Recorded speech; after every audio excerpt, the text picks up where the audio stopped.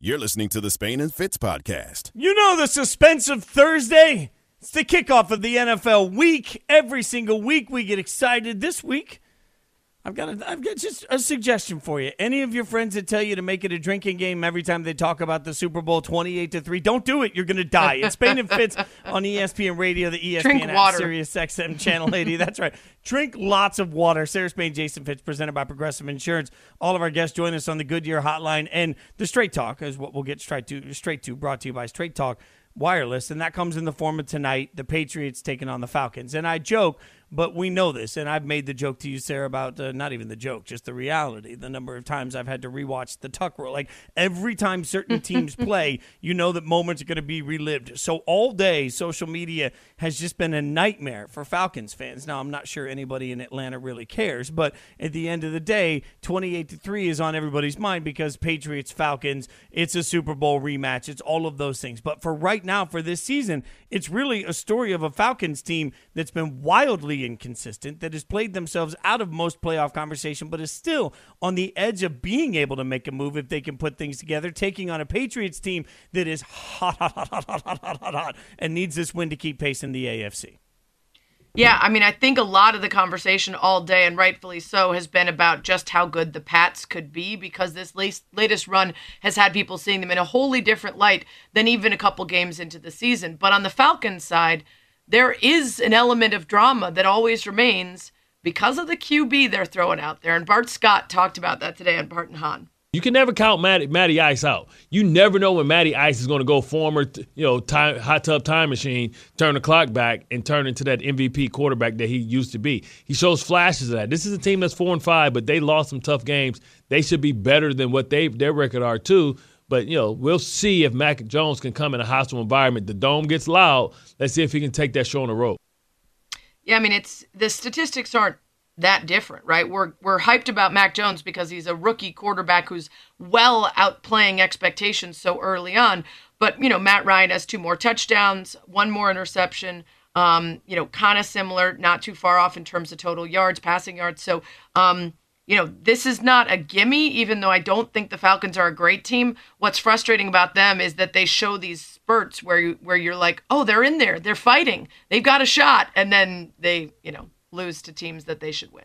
Well, and if you look at the way their season has gone, yeah, there's been some blowouts, no doubt. But then you also look at a 3-point win against the Giants, a 4-point loss to the Washington football team, a 1-possession win over the Jets and the Dolphins. Like, so many of these games have been very close. Even the Saints game that they seemed to sort of give away and then found a way to win at the end. So a week ago, everybody was looking at the Falcons saying, hey, is it possible that maybe, Atlanta has turned around everything, and then all of a sudden they get shellacked by the Cowboys 43-3, and we're like, nope. They are exactly who we thought they were. So yeah, you're right. Like, I do think it's interesting that Matt Ryan – I came into this season with expectations for Matt Ryan and for Kyle Pitts and for a Falcons coaching staff that I believe with Arthur Smith I thought would be better than they have been so far. I thought the Falcons would be more competitive. But on the other side of it, I frankly didn't know what to expect from Mac Jones, and what we've gotten is a quarterback that in part is playing better than people thought, and is in part, I think, being viewed through the prism of the way the rest of the rookie quarterbacks are playing, which is not particularly well. So we've fallen in love with exactly where Mac Jones seems to be taking this Patriots team, and I understand it, Sarah, but I also think that maybe we're falling victim a little bit to the hype machine when it comes to the expectations that are around the Patriots overall right now. Oh, I completely agree. I mean, the storyline is set up so perfectly for us to imagine that Mac Jones is the second coming of Tom Brady. This will be just the beginning of another dynastic run for Bill Belichick and a quarterback who's a traditional pocket passer, smarter than everybody else and doesn't need to be more athletic than everybody else. I mean, Mac Jones outperforming Tom Brady at this point in his career, which most people think is the case. The Patriots as a team, I mean, the offseason handling by Belichick is huge here, because what they needed was a really solid defense so that everything wouldn't be on the shoulders of a young quarterback, so that they wouldn't be chasing late in games, passing the ball, forcing him into situations in which he wasn't comfortable. And that's what they have, this incredible defense that allows them to sit back and let the offense do the work in a way that's comfortable for a rookie quarterback. And I mean, Mina Kimes was talking about it today. All the pieces that they went out and got have made all of the different parts of this Patriots team so dependable and reliable that that's how Mac Jones is able to slide into a situation that's just meant for success. Here's what she said today on Around the Horn. I expect the Patriots to win this one because they're dominant in the trenches. It's why they've been winning lately, Tony. They've shuffled the offensive line a bit. Now it looks like one of the best pass protecting groups and run blocking in football. And then on the other side of the ball, this front seven is able to get pressure without blitzing, which is a formula for success in the NFL right now. The Patriots, I believe, have the highest floor of any team in the AFC, a conference that, as you guys know, has been totally bonkers. Like, all of the supposed contenders have been losing weird games, the Bills to the Jaguars, Miami, as you said, the Ravens to Miami. I don't think that's going to happen to the Patriots. Like, amidst all of this chaos, New England is a locus of normalcy. Do they have the highest ceiling? No. But I believe that they're the most reliable of the AFC contenders. By the way, it's Spain and Fitz, Sarah Spain, Jason Fitz. You just said dependable and trustworthy, and it's funny because I'll give this little secret away, right? Like I'm on the show that reacts to Man in the Arena, the new ESPN Plus show about Tom Brady, and each year is a different look at a Super Bowl season. And in, I believe it's episode 2, they were talking about coming off of a year that was regrettable, much like this year. And Tom Brady said the thing that this organization always does so incredibly well is they always knew how to find players that were dependable and were trustworthy. Those were his words, and it really hit me. I wrote it down as I was watching the episode because he didn't say fastest, strongest, best. He said dependable and trustworthy. And the number of times already through a few episodes I've seen the coaching staff come in and say, if I can't trust you to make the right decision on the field when we're playing the game, I can't play you. And you start talking about who this Patriots team is, it's very reminiscent of that in the sense that it is a very trustworthy group of people that all come in and, as overheard as it is now, do your job. I think it's important, though, that the Patriots, to that point, do their job tonight because they have the Falcons, and then after that, they have a real prove-it gauntlet. They'll play the Titans, then the Bills, the Colts, and the Bills again. So the next 4 games will really decide their playoff fate. This is the easiest game they're going to have from now until Christmas. So I think it puts a little extra pressure on coming out and doing your job and executing against a team you're better than. Well, they have now, I believe over the last 4 games, they're winning by an average of 25 points a game. Now, that's some of the clunkers in there. When you beat the Jets 54-13 and you handle the Browns 45-7, that's going to help with those margins. But yeah, I mean, this is a team that, unfortunately for everybody in that division and everybody who wanted to take a victory lap around Belichick after Brady won with the Bucs, looks to be a serious contender. And to Mina's point, absolutely, their ceiling is not as high. But I am less likely to see a Bill Belichick-led team make disastrous mistakes and get blown out than I am another team that's undisciplined or that doesn't have that dependability that you mentioned. And that's why I think her take is a really smart one. I can absolutely see this team beating out teams that have much more explosive players, much more star talent on it, because they just do things right. Well, and it was only a few days ago that I was convinced that the 49ers would get shellacked by the Rams. And right. We literally know nothing. I've been saying that for weeks. We understand that this is the strangest season I can remember in a long time. So that makes dependability even more important. That's some Straight Talk Wireless, no contract, no compromise. We'll keep the NFL talk coming because sit him, play him. The quarterback question an NFL team is facing with their season while it slips away. We'll talk about it next. Spain and Fitz on ESPN Radio. You're listening to the Spain and Fitz podcast. So there's a difficult conversation happening right now across really the landscape for so many NFL teams, but particularly in Cleveland, because everybody's trying to figure out what exactly to do with Baker Mayfield. Now, the difficulty here is when you've seen great from a quarterback and then you've seen less than great from a quarterback, it sets up some level of expectation on where he should be and what he should be capable of. And Sarah, it reminds me a little of some of what I feel like I've seen myself as a Raiders fan, right? Like there are times that Raiders fans can't agree on Derek Carr, and everybody wants him to be a certain thing. And what happens when you're not right about a quarterback? But there are real conversations that need to be had for each team about handling this and what to do with him, especially when Baker might not be 100% of himself right now. Yeah, we talked about it the other day, you could decide that he's not your guy, but first of all, you have him next season. And secondly, what are you doing if it's not him? So the decisions you make now will affect his confidence, will affect his health. And there are those who say, all right, let him go out there and prove it. The guy behind him in Case Keenum isn't that different. So if he gets hurt and can't go, then you've got someone to back him up. There are others who say, if this is your guy, or you at least want to make him believe that you care about him being a future option, you need to sit him down and let him get healthy. And that's exactly what Charlie Weiss, who used to be the offensive coordinator for the Patriots, said today talking Baker on KJNM. I personally think they should shut him down. That's what I think. I think that they would have a better chance winning with a healthy Case than an injured Baker. I think Baker's a tough guy, and he's trying. But, it's a ball-control team. That's the way their offense is set up. It's not set up to sling it all over the yard.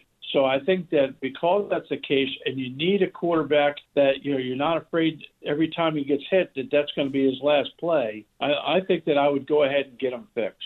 Because I think that right now, this team's about ready to be done. You're about ready to stick a fork in this team. Now they're not done yet because anyone could win that AFC North, but I would go ahead and get them fixed and play Case. Do you agree with that, Sarah? Because, I think it's tricky. If Case Keenum comes in and plays great, you've created sort of another conversation around a team that just constantly seems to have weird conversations, and now it's a 5-5 Browns team that, it hasn't looked good, but they are still in the thick of the playoff hunt. If you believe that Baker can get you to win, do you have some obligation in your mind to keep him in? Yeah, I'm kind of torn on that because on the one hand, it's unfair for our criticism to continue to be based on watching a guy that isn't healthy. On the other hand, our criticism is not the most important thing. This is a team that's only one game back in the AFC North of the Ravens, who have stumbled. And a Steelers team that's not that great, a Bengals team that's not that great. So they are by no means out of it in that division. And if you still have a hope of turning around the rest of the season, you can't just give up on a guy, but you also can't put him out there, risk it getting worse, and then lose him for the rest of the year. I think so much of that's going to be dependent on an honest response from Baker about how much he can go, how restricted and limited he is. And it needs to be focus on now. And what will help us make the decisions of the future are still about now. It's going to be how you play now. And it can't be making decisions looking ahead too much. I think it's a tough one. Sarah Spain, Jason Fitz, Spain and Fitz. I think there's another element to all of this conversation, and it's about what you're really rooting for. And I've said this before in the ESPN Radio Sports Beat. I've said this before to several different fan bases that will turn around. Eventually, it feels like what happens is expectation causes some fans to turn on whatever their quarterback situation is, and it's almost always the quarterback. We ignore the fact that, as Field Yates pointed out before the draft from 2000 to 2016, every single first-round quarterback that was selected during that time is no longer with their team now, right? So the process of drafting a quarterback in the first round is not a surefire thing, but people immediately come in to our point of what are you replacing them with and say, oh my God, let's get somebody new in. Tony Rizzo on ESPN Cleveland had a passionate rant of what that really means if you're a Cleveland fan and you're rooting against Baker Mayfield in any way. You happy? You happy? Are you Baker haters? Are you guys happy? Baker looks bad, and you want to jump down his throat. I'm a Browns fan. I'm a Browns fan. It's like you're rooting against our quarterback, like you want him to fail. To prove what? What? You were right? Do you realize what happens if this kid isn't the right guy? We're going to suck again. It took you 20 years to find a guy to win 11 games. Now you don't think he can take you the rest of the way? Are you happy? I hope you're all happy. I hope you're happy. I know you're all ready to run him out of town, and that's fine. I don't know if he's the guy or not. I don't, and I'm starting to have real doubts about it, and it hurts. But I just can't believe the I told you. Shut up. No one wants to hear I told you. You're not a Browns fan. I mean, his point, though, Sarah, is a valid one. Like, if you're coming in and you're like, oh, man, I never believed him in the first place. Well, if you're a super fan, then basically – you're telling me that you think your team's going to stink, and you're kind of rooting for that just to be right. Like, there's a part of fandom now that has become that I don't. It doesn't make any sense to me. I mean, you just lived through the Trubisky era, right, for Cleveland or for Chicago. How many times do you feel like at the end of the day you got to still be rooting for Mitch to go out and do it at the time because that would ultimately be what was best for your team? Yeah, on the one hand, it's like I wonder how many people are actually doing that, right? It's very easy for us to create straw men to yell at and get angry about. If there are indeed people who would rather be right about their early guesses at Baker than see their team succeed, that's a terrible way to enjoy sports. But at the same time, you know, it sometimes you'd rather fail fast, I guess is what I'm trying to say. If you're really rooting for it just to be right, that's stupid. If you just want them to make a decision and you think the decision is clear now, then I get it. It's not that you're rooting for it, it's that you want them to move on because you don't think you're going to get anywhere. I just wonder if it's part of that issue I talked about earlier with the Browns, where you went from 0 wins to expecting to compete and contend for a Super Bowl. And if you were willing to be comfortable in the middle, then you might not be so angsty about Baker, because you could still have a successful season and work your way towards an eventual contention. I just don't know that there's any patience there. I think it's funny that when you're a fan of a team that just absolutely stinks, all you want to see, especially if your quarterback's terrible, you just want to see potential at the quarterback position. Then you see potential for a year or two, and you're like, no, now I want my quarterback to be one of the really good ones. And then you see that for 1 year, and then you wake up and you're like, now that I've seen him be really good, he better be top 5 in the NFL. And if they don't continue to have that transcendent sort of moment that takes them all the way up to Aaron Rodgers, so many people get loud about it. And it is interesting to me. Maybe because, to your straw man point, maybe because I've lived so much of this, and for all the work I do in college football, there is nothing that will get me more tweets of hate than saying something positive about Derek Carr, which is amazing to me because it's Raiders fans that are coming at me saying he's not the answer. And it's like, man, I just don't understand what we all want at the quarterback position or what we all think is realistic at the quarterback position. So I felt that rant from Rizzo. By the way, you can be a part of Spain and Fitz Nation on the Dr. Pepper Twitter feed. ESPN Nation is presented by Dr. Pepper. College football is back. So are the fans. Return to glory with Fansville by Dr. Pepper. The one fans deserve. Sarah, you're back in the hope stage, right? Because now you got Justin Fields, so everything feels really good. Like, you're back in that. We're seeing good quarterback play. You've gone back to step one where everything's a positive. I'm not going to say everything feels good. First of all, Matt Nagy's giving lectures on how, kids are watching football and taunting is really bad. And as Bill Barwell pointed out, nothing has been worse for kids over the last decade than watching the Bears offense. So no, our team is bad. I don't expect us to win games. But on the just quarterback front, yes, what I'm seeing from Justin Fields, especially that late drive against the Steelers, his accuracy, his athleticism, all of that points to what could be a very fun stretch of years ahead of us. And I'm hoping it's not an aberration, because we need it. We deserve it. It's been an entire franchise history without it. And yeah, I'm certainly extremely hopeful about the quarterback side of things. The rest we got to figure out. One of the things that I think is amazing about, and this is for all fans, but the same Cleveland fans right now that are all over Baker stinks are the same fans that when Baker had a good year were all over ESPN analysts for not giving him enough love and not giving him enough attention. That's the glory of fandom, y'all. Speaking of the glory of fandom, we'll head to Cleveland to get more perspective on the Browns and Baker Mayfield. We'll do it next. Spain and Fitz on ESPN Radio, and as always, hanging out on the ESPN app. Spain and Fitz, the podcast. It's Spain and Fitz. Sarah Spain, Jason Fitz with you on ESPN Radio, the ESPN app, Sirius XM Channel 80. We were just talking about Baker Mayfield. Big decisions on the horizon for the Browns, and the angst of knowing that you've got a guy, probably not the guy, but what's your answer if you decide to move on? And what are the decisions that they're making now about putting him out there, healthy or unhealthy, and what effect might they have on that decision and the choices that they have next year and to follow? We're going to get some insight from someone who's close to it. ESPN Cleveland's Aaron Goldhammer joining us down the Goodyear hotline. Aaron, we listened to some sound from Rizzo yelling and screaming about it. We listened to some sound from Charlie Weiss saying the Browns should shelve him for now, that Case Keenum healthy is probably better than Baker right now. What's your take on that part first? Just right now, the decision-making around Baker, how wise or careful should they be about sending him out there with the injuries he's got? Well, guys, to me, this is really odd because Case Keenum has already won a game for the Browns this year. And it's not like this is, some horrible backup quarterback that gives you no chance to win. Keenum a couple of years ago took a team to the NFC Championship game. And Baker doesn't have just one injury or two injuries. He has 3 injuries. He has a broken arm, he has a messed up knee, and he has a screwed up foot. the other thing is it's not like Baker's some MVP. Like, stop acting like he's Michael Jeffrey Jordan here, okay? He's Baker Mayfield. He's an above-average quarterback. He played really well in the second half of last year. The Browns are playing the Lions this week, who don't have a win yet, and they really need to win this game. Like, their season isn't over yet. They're only a game and a half out of first place in their division.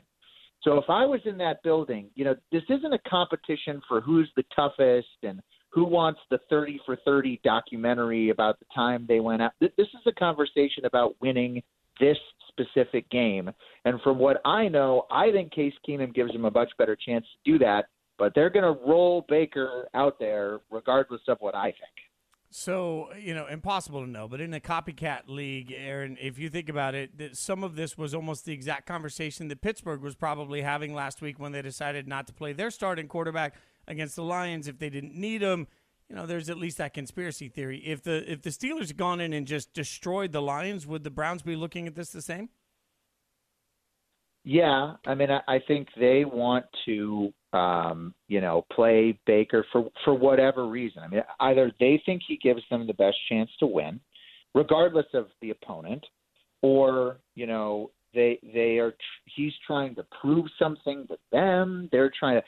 One of the issues with the Browns this year, guys, is that there are a lot of agendas going on. A lot of guys trying to get contracts, and Myles Garrett's trying to set the sack record, and I think one thing at this point in the season that would behoove them is if everybody put their own personal agenda aside, extension talks and all of that, and they just really focused on trying to win the next game, not who's getting the most balls thrown to them or the play calls or the structure of the offense. Like, they just need to get back to their strengths.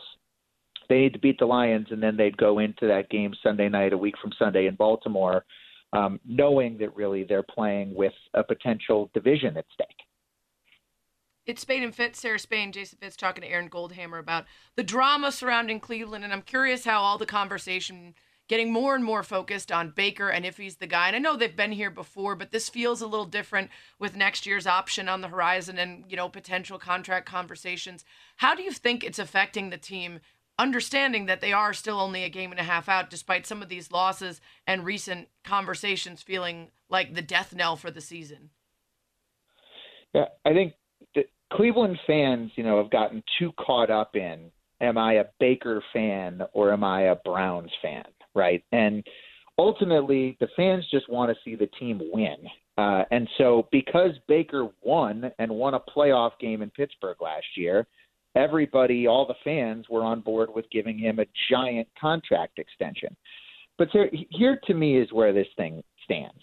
You don't ditch a quarterback until you have a better one. You don't get rid of Baker Mayfield with the prospect of, I don't know. The Lions, I think, are going to start Tim Boyle this week at quarterback. You do that, you give yourself absolutely no chance. So if they could upgrade to Aaron Rodgers or Russell Wilson or a guy they really love in the draft, yes, do that. That's what's best for the football team. But, if you're not guaranteeing that you're going to get an improvement over Baker, maybe there is a reasonable extension that the two sides could come to that would allow him to be a Brown without ruining the rest of the team and the salary cap. And to me, that might be what makes the most sense. I haven't gotten all caught up in the commercials and the hype and the us against the world and all that. I'd like to see what's best for the Browns, and frankly, I'm not sure that's signing Baker Mayfield to a $40 million contract right now. But the way he's playing, the injuries affect a lot of that. I mean, he's the most banged-up player in the league that's still playing, and I haven't gotten a clear answer about why he's still running out there. So you mentioned earlier everybody's got their own agenda. How much of this is on Kevin Stefanski to right the ship and get everybody to play together? I think Kevin Stefanski is a brilliant coach when it comes to scheming up the first 15 plays of the game. Like, the Browns go down and score a touchdown on the first drive almost every week. It's like a guarantee. But this is his biggest test in terms of, is he a real leader when it comes to the locker room? He had a contingency plan last year for everything, but last year everybody was just focused on football. You couldn't go out. You could go home and to the facility, and that's it. And outside of COVID protocols, and I just think there are a lot more distractions, And I don't know whether Kevin Stefanski is a great leader of men, the reigning coach of the year. I think we're going to find that out over the course of the next couple of weeks. What's your opinion?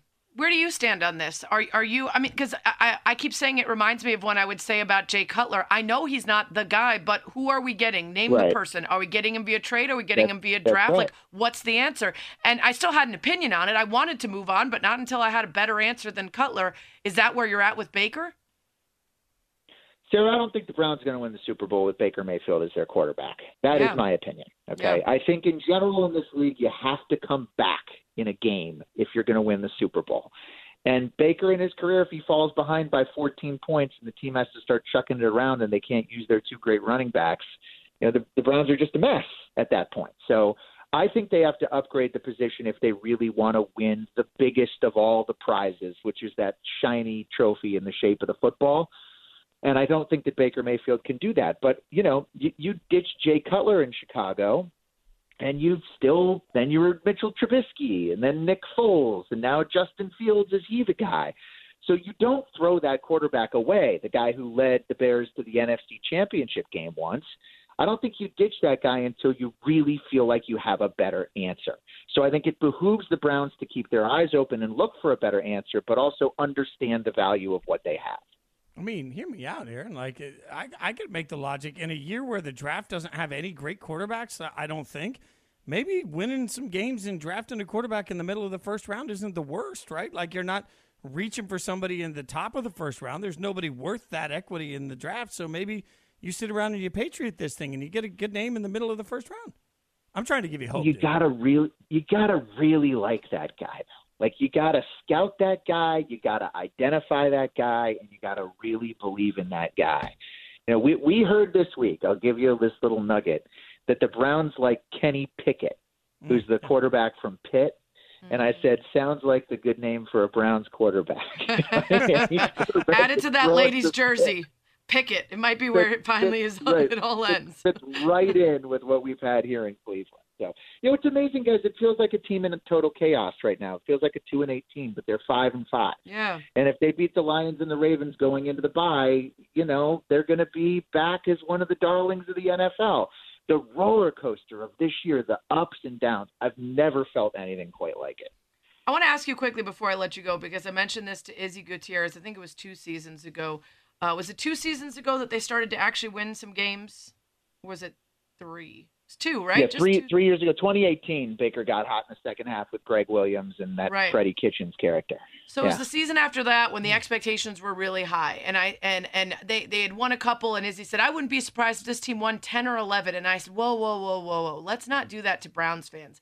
They were this far removed from a refrigerator opening with free beers for 1 win. We can't jump all the way to if it's not 10 or 11, it's a failure. But I feel like that's kind of what's happened, right? You have not been allowed to enjoy mediocrity, which is what most of the NFL is. Now we're either winning the Super Bowl or nothing. Yeah, I mean, the ceiling was raised, but so was the floor. And rightfully so. This is a team with Nick Chubb and Kareem Hunt and the best offensive line in football. Jarvis Landry catching the passes. And Myles Garrett, who might set the sack record this year, rushing the quarterback. And Denzel Ward. They are loaded at just about every level of the team. They should be better than 5-5. But their quarterback has stunk, and he's been hurt, and they've had other injuries, and they've been awful in the fourth quarter. And so all those close games, the Charger game that they could have won and the Chief game that they could have won, you know, those come back to bite you now, and that's where they have to find a way to turn the corner here. Awesome stuff, Aaron. We appreciate the insight. Thanks, Aaron. Thank you, guys. Aaron Goldhammer, ESPN Cleveland, with us here on Spain and Fitz. ESPN Radio, presented by Progressive Insurance. Progressive Insurance is proud to support veterans with its annual Keys to Progress vehicle giveaway program, now celebrating 9 years of donating vehicles, helping veterans in need. Learn more at keystoprogress.com. I almost said progress, like I was from, what is that, Britain? Coming up, lots of news to get to, including a unanimous MVP selection. We're doing quickies next. Spain and Fitz, the podcast. This is Spain and Fitz. I got takes. I got takes. If the Bucks go undefeated and win the Super Bowl, I will get both of my nipples pinched. That's the smartest thing you've ever said. I am rock hard and ready to go. Wham!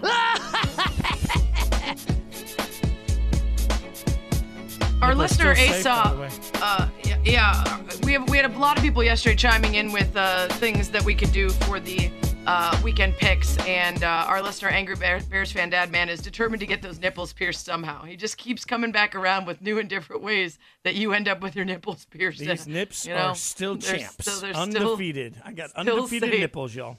It's Sarah Spain, Jason Fitz, ESPN Radio, ESPN app, Sirius XM Channel 80. We're brought to you by Goodyear, with you for every mile on the road to greatness. Goodyear, more driven. Speaking of, we did get a good suggestion after the show last night. We'll tell you a little later in the show what we're going to do as the stakes for our weekend picks. But now we got to get through some news of the day, and we got to do it quickly, which means... Quickies with Spain and Fitz. We get in and out of topics fast. That's right. We got lots to get to. And the big news of the day came from the WNBA announcing that they are changing the playoff format. A lot of people speculating that perhaps the Chicago Sky scared them into it. They just, the way that they dominated this year and worked their way through that single elimination had them wondering if they should change things up. So in the past, 8 teams, regardless of conference, would qualify for the playoffs. The top 2 would get double byes to the third round / the semis, and then the next 2 would get a bye to the second round.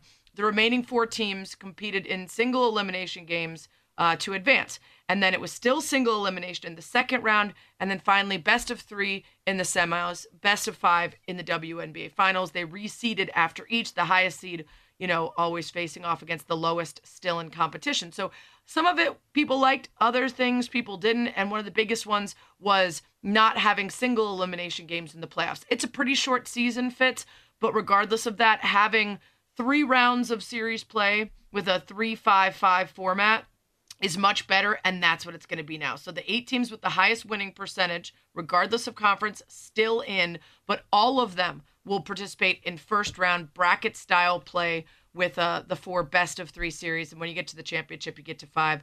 I like this a lot better. Yeah, I was going to ask how you felt about it, honestly, Sarah, because, obviously the Sky were a big part of the conversation, and there is drama with the shorter series. But I will say, I think that part of the joy of a playoff series in general is watching the back and forth, and I want as much of that when I get good teams as possible. Yeah, like seeing how they basically agitate each other through the process, not even just the coaches, but also the players.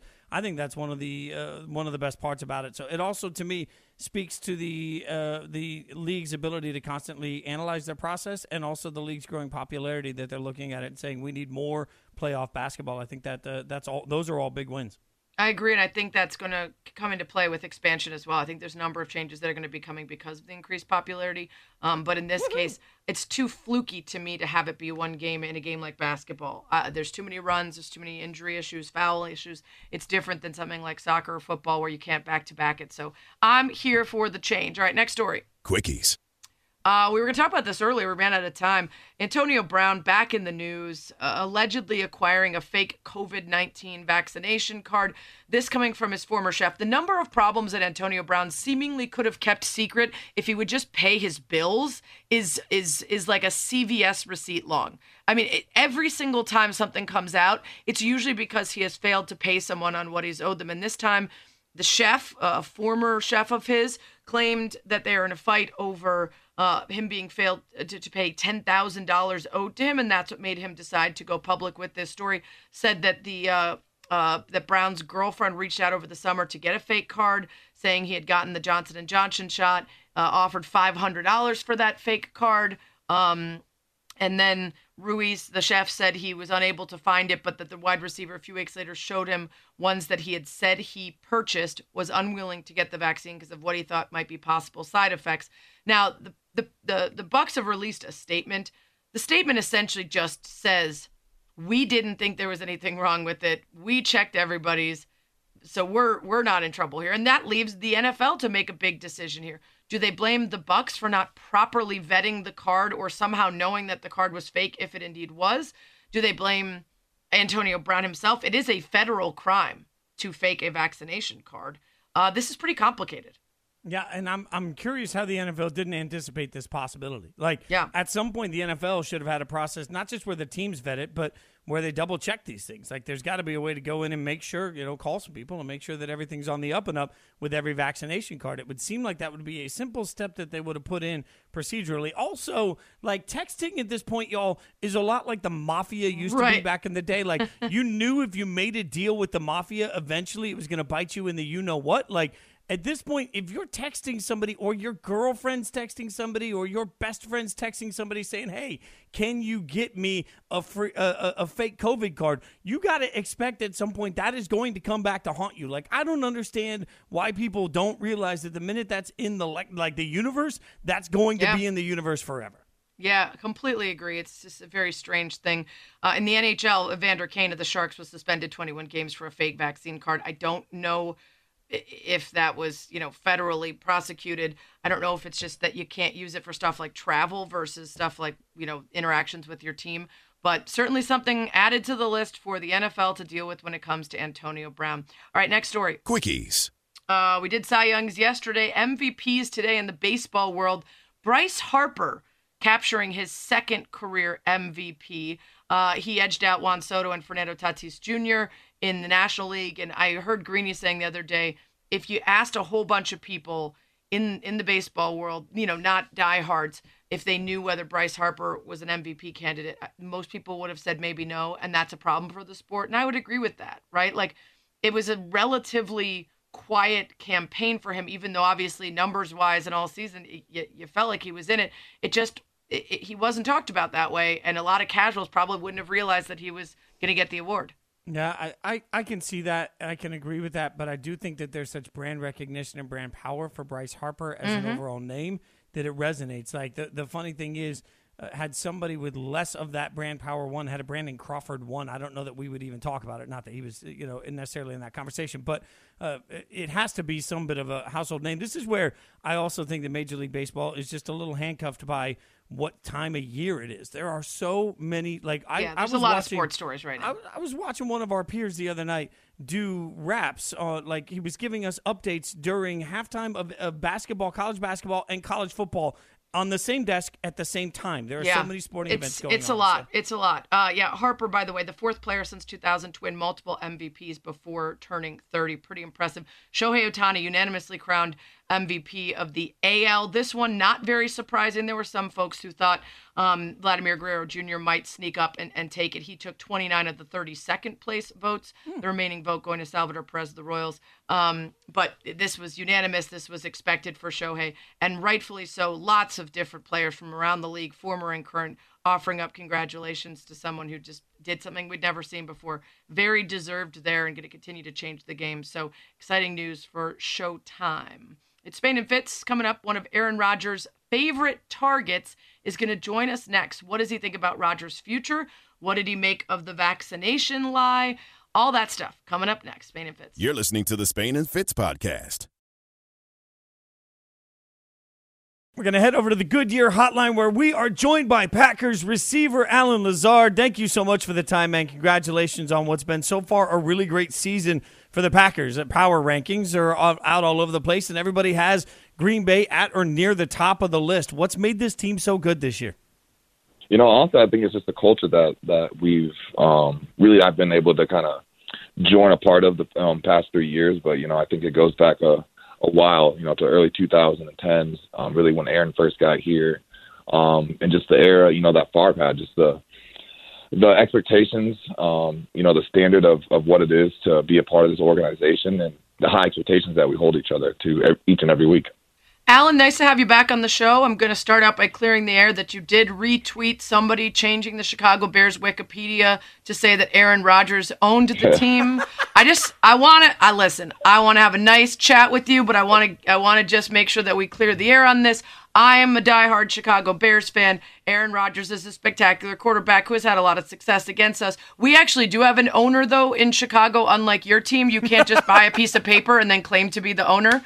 So unfortunately, that Wikipedia needed to be updated, which leads me to this question. A.J. Dillon on your squad there bought some stock in the team when they just did the rare thing of releasing some more quote-unquote ownership options, and now he calls himself self-employed because he is both an owner of the team and a player on it. Are you doing the same? Are you going to go out and get some?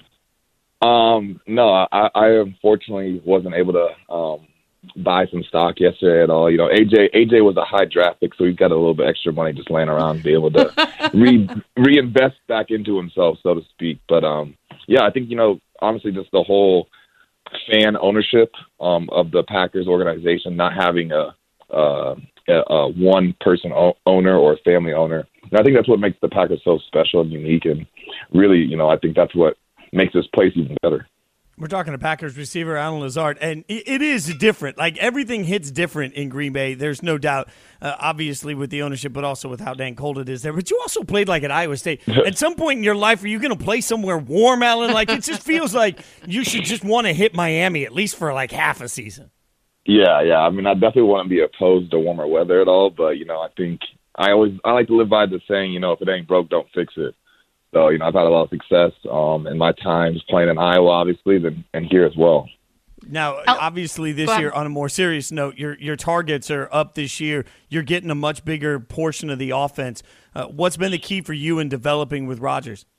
You know, just the work, you know, the practice that we go each and every day, just working on the timing, you know, working on my individual routes, making sure I'm able to be as consistent as possible. So that way, you know, Aaron is comfortable enough to be able to take a 5-step drop and not even have to look and know where I will be given the situation, the coverage, the leverage of the corner, whatever it may be, for him to have that trust, to be able to just put the ball in the right spot and knowing that I'll go get it. Allen Lazard with this Packers wide receiver. You and Aaron Rodgers both missed some time due to COVID.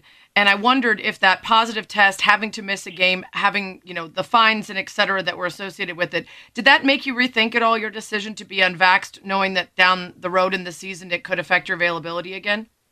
No. You know, I think, you know, I'm pretty set on my decision and everything. And, you know, obviously it was a very unfortunate situation that's kind of laid out the past 3-4 weeks of, you know, him getting sick, me getting ruled out due to close contact, even though I was testing negative every single day. You know, it's a tough time that we're in. You know, I think everyone understands that no matter what side you're on of this whole thing. And, you know, I think it's just a unfortunate situation.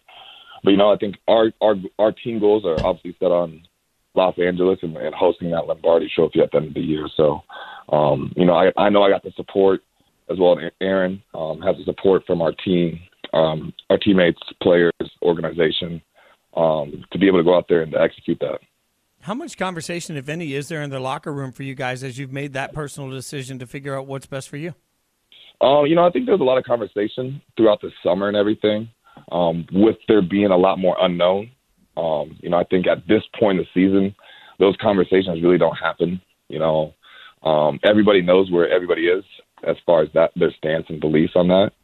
And, you know, I think that's what makes a locker room so special. And, you know, really football locker rooms. You know, you get people from all walks of life, all over the United States, different backgrounds, different beliefs. And, you know, you have to come together and you have to put those notions behind you. And, you know, you have to be able to go out there and sacrifice yourself for the betterment of your teammates or the team overall. So I think that's just what really makes this sport so special, and I think football's so great, is that, you know, it takes 11 guys working together as one to be able to have a successful play. And going into that, you know, it doesn't matter where you're from, you know, what happened the previous play, what college you went to, what beliefs you have. You know, I think the only thing that matters when we're out there is that you're giving your best effort. And, you know, I think we really replicate that consistently throughout our entire organization. And Spain and Fitz, Sarah Spain, Jason Fitz, you say organization like you're Canadian, which is something I do as well, but that's from me hanging around hockey players too much. I'm not sure what your excuse is. Green Bay's very close to Canada. I think that must be it. That's where that comes in. You mentioned Aaron Rodgers and the sort of emotion around him getting back out there, winning a game. He said he got misty walking off the field. A lot of us bloviating gas bags in the media, we're trying to read that moment. Does it mean he's staying? Does it mean he's going? Are you in the locker room? Are you guys chatting about it? Are you personally trying to read the tea leaves on Aaron to see what his decision might be? Honestly, I think everybody in the locker room is just seriously just focused on this season. I don't think anyone is too worried about what's to come after the season. Because if you do that, then we're going to end up just wasting this season and not be able to finish it the way that we want to. So for him, I can't speak for where he is, obviously, in this whole process and everything, but I can speak as far as, what I know and what the team feels as far as, him and everything. And we obviously love him. Who wouldn't want Aaron Rodgers to be a part of your team, especially being a wide receiver? So, yeah, I mean, as far as, what next year holds, I don't know. I don't even know what Sunday holds. You know what I'm saying? It's coming up this weekend and everything. So, yeah, I don't think we put too much thought or spend too much time, thinking about hypothetical situations like that. All right, Alan, before we let you go, I always like finding out who guys trash talk. Like I said earlier, you went to Iowa State. So, when Iowa State plays on Saturdays, who are you going after, depending on the outcome of the game? Okay, yeah. I mean, there's Jerry Montgomery and Heflin. Those two guys both went to Iowa, played some time there. So, the Iowa week early in the season definitely had a lot of animosity towards each other throughout that week. And, it's all fun and games, and obviously. But, yeah, there's a few other guys throughout the team and throughout the league that, I played against, Rasul Douglas, just to kind of somewhat be a part of his story. I played against him versus, when he was back in West Virginia when I was at Iowa State, my, first 2-3 years. And so be able to have him part of the team now and kind of just be able to make that connection full circle. I think it's so cool, obviously, just the success that he's had throughout his career, especially this season, for what he's done for this team has been huge. So, yeah, I mean, trash talking, the competitiveness, I think that, that's a great part of the game that every player really enjoys and loves, and it's what brings the best out of us. So, we're always inviting competition and to get better every single day. Well, we appreciate your time, man. Congrats on the season so far. Can't wait to see how it ends up for you guys. I'll try and see you in a month, Sarah's Alan. Fandom. Yep. See you in a month. We're working out on our schemes over here. We're weightlifting. Our rookie quarterback's getting some more reps in. We're gonna be ready to go. We're gonna be maybe 500 by then. We appreciate your time. Thanks for hanging out. Yeah, that's right. Get the owner on it. Let's see. Take care. You're listening to the Spain and Fitz podcast. Spain and Fitz on ESPN Radio, the ESPN app, Sirius XM Channel 80. The 90s R&B is on point tonight. Sarah Spain, Chase and Fitz, presented by Progressive Insurance. All of our guests will join us on the Goodyear Hotline. Obviously, it's Thursday. That means Thursday night football is almost underway. I can feel the palpable excitement, Sarah. I turned on the broadcast earlier, and just long enough with the sound on it to hear them reference 28-3 3 times. If it was a drinking game, you'd already be 3 drinks in. Think about that. That's it. Telling you, it's going to be a long night for Falcons fans. But ultimately, we do expect this to be a big game for the Patriots. We've talked about that a lot over the course of the night. I fully expect Mac Jones to be in the zone. Get in the zone. Brought to you by AutoZone. Get in the zone. AutoZone. We'll see if Matt Ryan, I have to play him in one of my fantasy leagues tonight. So if he could turn out to be good, that would be, at least for me, it'd be very beneficial if he could have a big night. But Thursday night football never seems to give us that. In that conversation, though, Sunday, there are some huge games that will have massive implications to the playoffs, to the way that we view certain teams, and frankly, to the way that we talk about certain teams. And I'll start there with Chiefs and Cowboys because, frankly, we're trying to say that the Chiefs are fixed. I'm still a believer that the Raiders just went in with the boneheaded game plan and played like you-know-what throughout the course of it. I'm not sure I'm ready to say that the Chiefs are fixed. I think this is going to be really, really interesting because Orlovsky, I heard, point out earlier on NFL Live today that the Cowboys have so many weapons. If you want to stack the box to try and stop them from running the football, you're going to be isolated one-on-one in coverage. That does not favor the Chiefs' defense. I think the Cowboys have a real chance to make a statement here. Yeah, I do too. I mean, I think also, though, it's a really important game for the Cowboys because they have something to prove. This is a team that earned a lot of the expectation and excitement because of early victories. And I don't know if we've recently seen them take it to anybody worth much, right? Now, they beat the Patriots in overtime. That's a big win right there.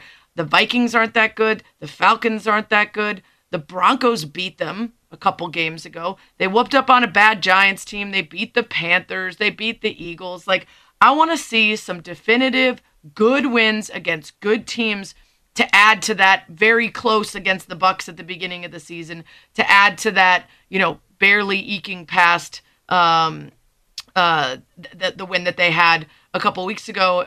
So to me, that's why it's important, is you gotta prove that the Patriots game and the keeping it close with the Bucs were not aberrations, and that the rest of those wins aren't just you feasting on bad teams. Well, and let's not bury the lead. I've got Dak in another one of my fantasy leagues. Yeah. That's important too. That's really what this comes down to, Dak. If you could go ahead and do that. Has nothing to do with how I feel about the Chargers, or the Chiefs, I should say, in general, right?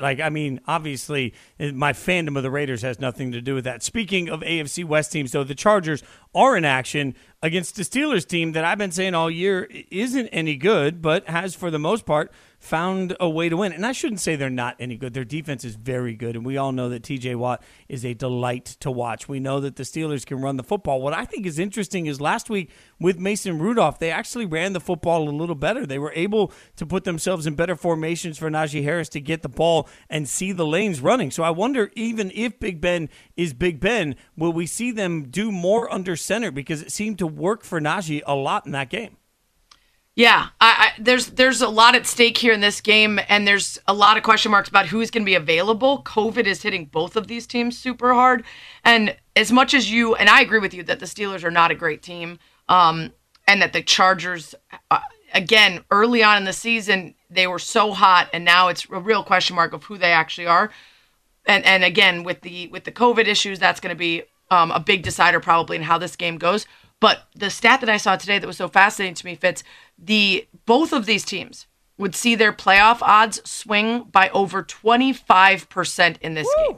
So this is the most important game of the week when it comes to the impact on the AFC playoffs, more so than any other matchup, because both of them have a 25% plus swing at stake here in this one. And, as we get closer and closer to Sunday and keep an eye on who's available, Big Ben is still not in practice, not available because of COVID. And I think it's at least 5 or 6 players on each team currently still in that protocol.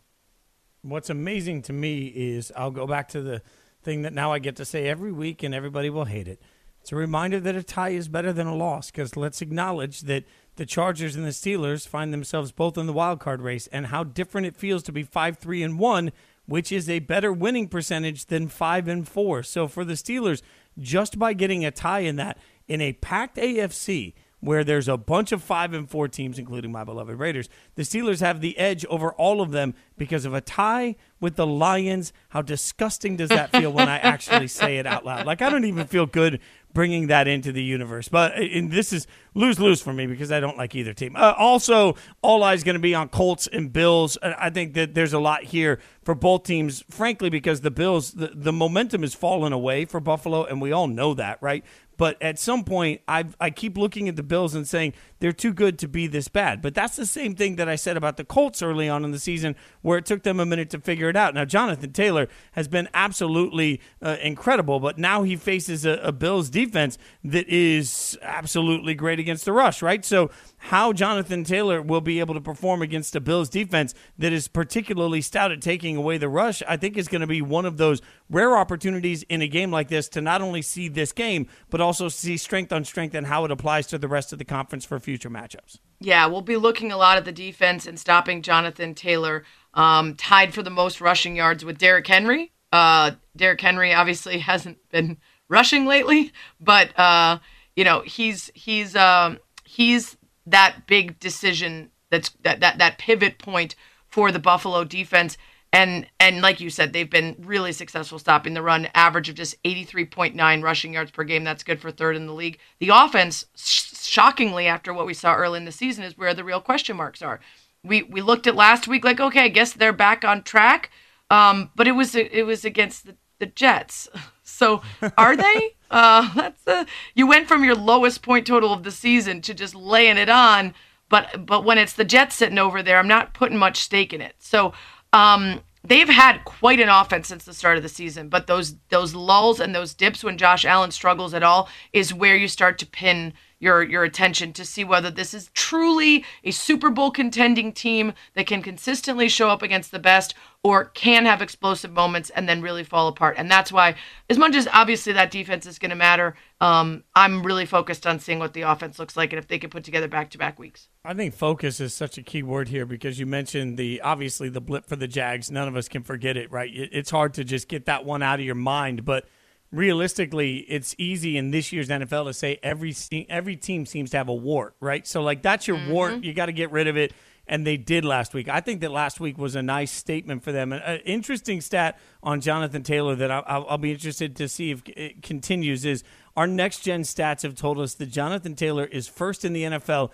in yards over expected yardage on runs. Now, I'm not smart enough to know how they factor that in, but it tells us that they're getting more out of less with Jonathan Taylor. Now that they're going to be playing an incredible run defense like Buffalo has, I wonder if that continues. All eyes will be on that as both teams are trying to take care of business and keep pace with the division rival. If you're the Colts, you don't want to lose any more ground to the Titans. And if you're the Bills, you hear all of the murmurings that are happening that are getting louder and louder about the Patriots eventually winning this division. All right, coming up next, Game Changers returns with a pretty amazing story you don't want to miss from the hockey universe. We'll do it next. Spain and Fitz on ESPN Radio and the ESPN app. Spain and Fitz, the podcast. Sarah Spain, Jason Fitz, hanging out with you on a Thursday night.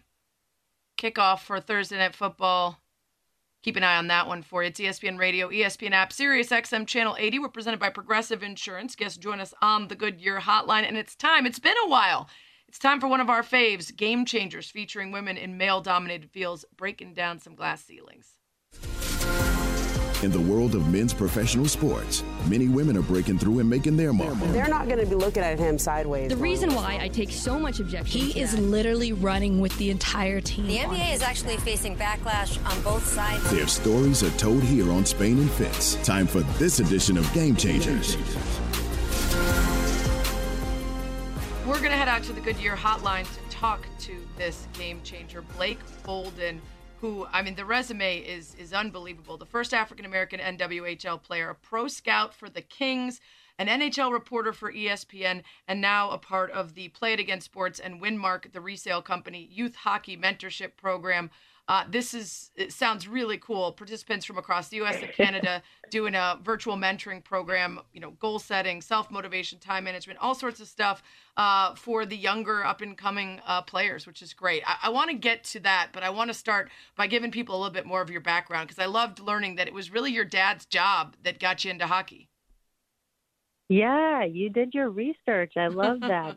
My mom was a single mom, and she started dating a police officer, and his side hustle was working for an IHL team called the Cleveland Lumberjacks. And from that relationship, I saw hockey for the first time, and I was immediately hooked. And I remember turning to him and being like, you know what? I want to try it. So we head on over to Play It Again Sports, grabbed my gear, and I was just tossed on the ice to figure it out. But without normal, we talk so much about representation and how it matters. It's not like when you're a little kid, you can look out and say, there's somebody that looks like me doing this. How difficult was it for you to figure out that path when you didn't have anybody that you could look at that had done it before?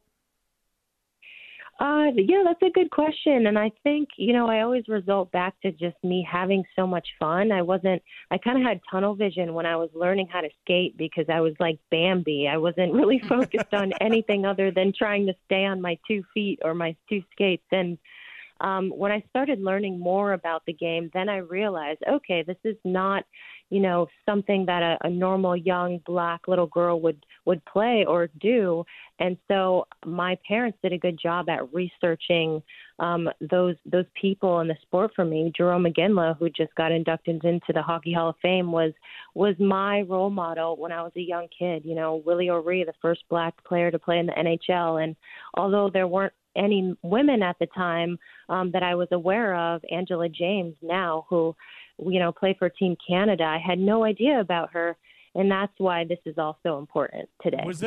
What was the response you got like from kids at school when you were coming up and doing that? Because I always think back to, like, for me as a little kid playing the violin, I was playing so much I didn't really understand that not every kid did that, and it was weird for me when I started to meet other kids, and I'm like, wait, you don't spend 8 hours a day with a violin under your chin. Like, what was the response like from the kids as you were growing up?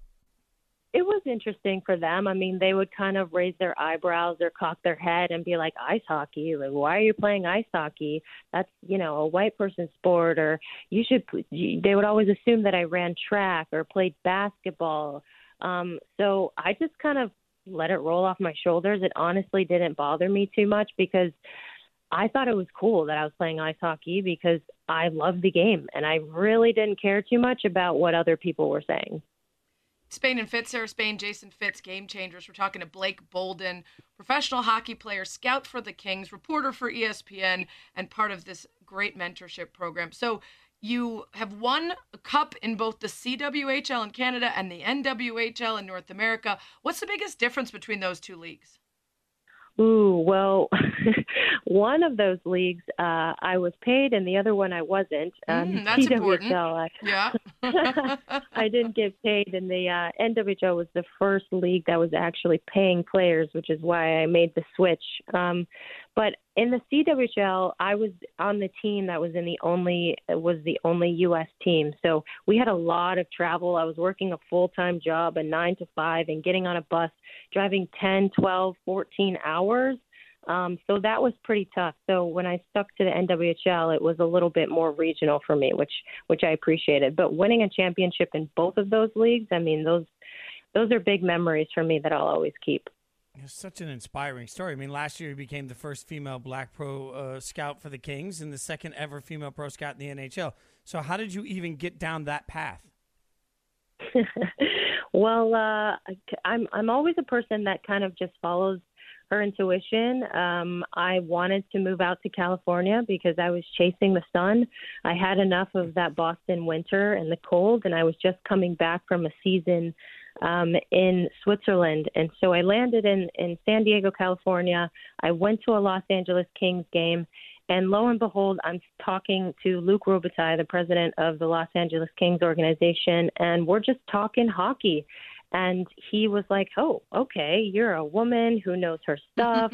This is really cool. Have you ever thought about being a scout? And I said no, because I genuinely hadn't. And I came in for some interviews. I, had to express my knowledge of the game, which I had a lot because I had been playing hockey for 20 plus years. So it was like this symbiotic relationship. It matched perfectly. And then all of a sudden I became the first black woman to scout for an NHL franchise.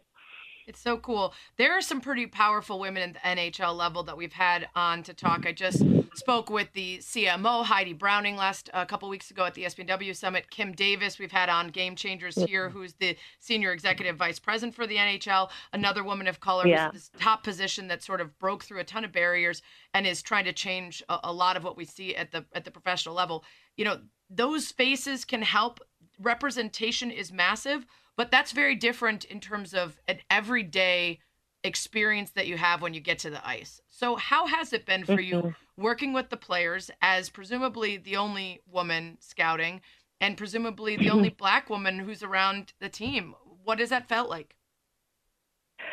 Oh, it's fun. It reminds me of when I was a little girl and I was the only black girl in a boys team in a locker room. I had to, crack jokes and be one of the guys, and they opened up to me right away. And I think that it was great because they respected my accomplishments and where I came from. And so that fueled me with a lot of confidence. And, as a woman, we always want to over deliver, right? And so I was just like, this is what I know.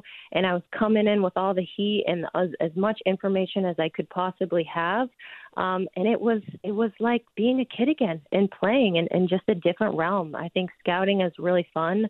It's an opportunity that I hope more women get into because you learn so much about the game in that different aspect that you're holding. I know we're going to talk about mentorship, but you're also a teammate with us here. You've added some work with ESPN. I mean, at the end, is there anything left that you don't want to accomplish? I mean, it feels like you're just taking all the jobs and crushing them all. It's amazing. I know. Well, I haven't crushed the ESPN job yet. I'm trying to figure out how this is all going to work together. But yeah, I hope to be on the screen with you guys one of these days, and it's really exciting to me. I think, like I said before, I just do things that are part of my intuition, and when the opportunity presented itself, I was like, let's see if I can actually do this. Let's go for it. No fear. It's pretty easy, obviously. We got the job doing stuff, talking, saying things into a mic. So, yeah, I mean, it's Spain and Fitz, Sarah Spain, Jason Fitz. We're talking to Blake Bolden, professional hockey player, future and somehow current but not quite put to work yet ESPN reporter, and scout with the LA Kings. So let's talk about this mentorship program. It's with Play It Again Sports and Winmark, the resale company, and it's a bunch of different speakers who are coming out from hockey players to coaches, mentors, Olympians, and it's a 6-month virtual mentoring program. Have you actually gotten started working with the kids yet, or is it just about to get going? Yeah, no, we started in September, and so we're in our third round this December. So it's once a month, the first Saturday of every month, and I'm bringing in all my friends, all the girls that I've ever played with and against, as special guests, as you mentioned, and we're talking all things hockey, all things being a young adolescent, all things just female empowerment, and it really fuels me up and gives me a lot of hope for the future of our game and just the young kids that I get to interact with. But I'm really proud of this project, and I'm really happy about it. Is one of those people that you're bringing my girl Kendall Coyne-Scofeld, who's a co-owner of the Chicago Red Stars with me? I bet she is. She's got to race everybody because no one's as fast as she is. No, as fast as her. I've been playing against Kendall since I was 12 years old, and she is like lightning, I tell you that. Blake, in Nashville, where I lived for so long, it was actually youth hockey that really helped the Preds become a true franchise in the city. It took that sort of ingraining of young people that became part of the culture of the sport to make the city wild for the hockey team. When you think about youth hockey and sort of what it's trying to build for the people you're mentoring, are there specific areas that most of them live in? Like, are they kids in the U.S.? Are they in Canada? Like, where are they coming from? Yeah. So the cool thing about Play It Again Sports did was that they just blasted in all of their regions. So all of North America, Canada, Western Canada, Eastern Canada, all over the United States. I have kids from Toronto, Alaska, California, Virginia, Minnesota, Ohio, Michigan. So it's really cool for these girls to be a part of a community and to also interact with girls that they would have never otherwise interacted with if it weren't for this mentorship program. And they're really opening up. It's fun because it's conversational. It's not just a lecture, and they want to learn. And that's what gets me up in the morning, to be able to give and serve and have a good time. Blake, so great to talk to you. We look forward to maybe seeing you in person at a hockey game or something ESPN related. Good luck with the mentorship and everything else. Thank you so much, Blake. Thank you so much. Good stuff from her. Love to see some of those barriers being broken. Spain and Fitz, Sarah Spain, Jason Fitz. Coming up, we'll give you an update on our fantasy league. We have not done that in quite some time. Also, an update on the football game currently happening. Spain and Fitz, the podcast. At least I didn't kill Billy Squire last night. I'm the only person who doesn't like listening to him, and yet I'm the only one who knew he was still alive. So suck on that, guys. Hey, don't forget to tune into the That's What She Said podcast, hosted by yours truly and fueled by Gatorade. We appreciate their continued support of women's sports journalists and athletes here at ESPN and everywhere. Whatever path you take to greatness, Gatorade's proven formula is there to fuel it. Greatness starts with G.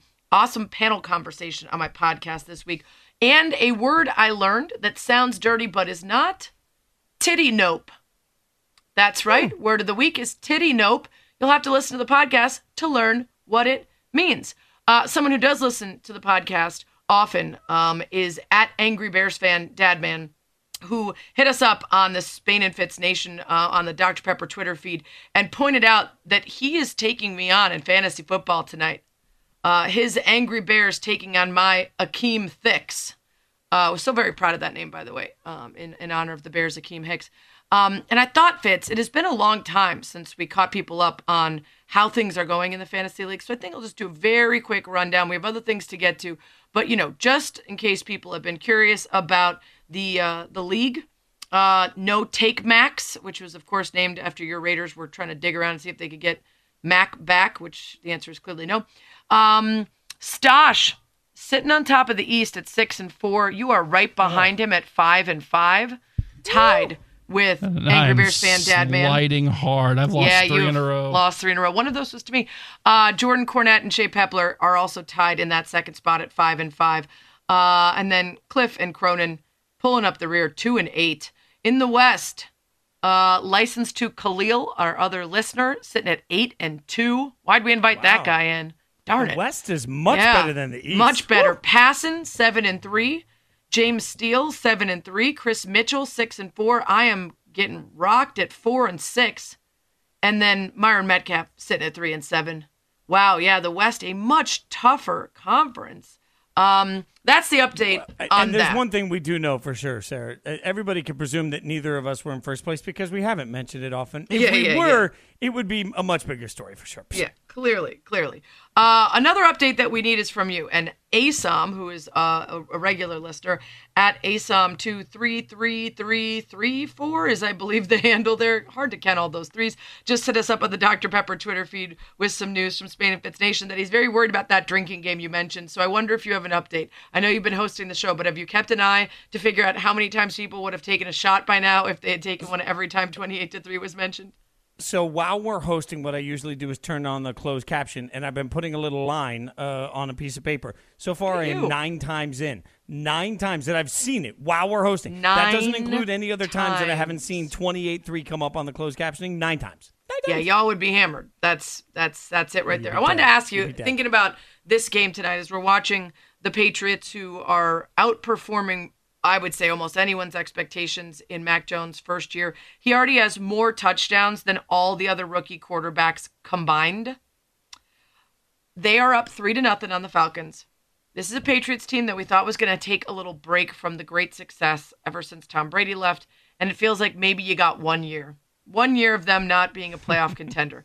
So I heard Barton Hahn earlier, and Hahn said, as a loyal Jets fan, he knows his Jets are not going to win anything or do anything, that he wants to see Bucs Patriots in the Super Bowl for the content. And a lot of listeners were deeply disappointed that there's any reason anyone in that division would want the Patriots right back in it. So I ask you, Fitz, have you been in this business long enough now to be able to say that if your team is for sure not making it, then you want the best content matchup? Or are you still loyal to the people that you hate and not wanting them to ever have success?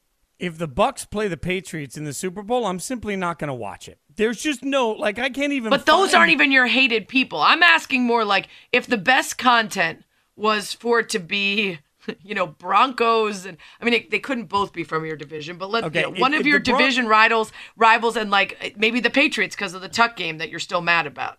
I mean, that's the thing. If it's an AFC Championship game, right now you could argue that the best story for the AFC Championship might be the Chiefs and the Patriots. No, I don't want that at all. I don't want that. There is no spot in my life where I want the content more than I want the joy of watching the Chiefs, the Broncos, or the Chargers lose. I would add the Patriots to that list because of the Tuck rule and Tom Brady because he still hasn't admitted it's a fumble. So, yeah, So you've taken out a lot of possible contenders for the Super Bowl. First of all, let me just call you out on your BS.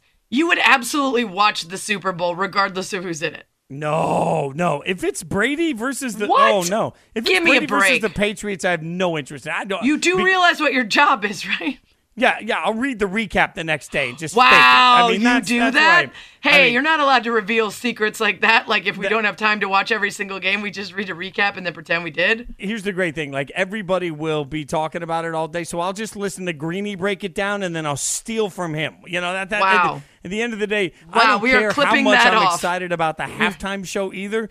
You'd have to call me and tell me exactly when it starts for me to watch the halftime show and then turn that junk off. I don't want to watch Brady I am versus calling Belichick. major BS on this. There's just no way a football fan of your ilk understanding that you would not be a part of the zeitgeist and not be able to speak to people about what went down. I don't buy it for a second. You're full of it. I'll pull up the Raiders Washington football team 1983 Super Bowl and watch that instead so I can watch my favorite team. You know what? I actually wouldn't be surprised. You could also busy yourself with your VHS of old parades.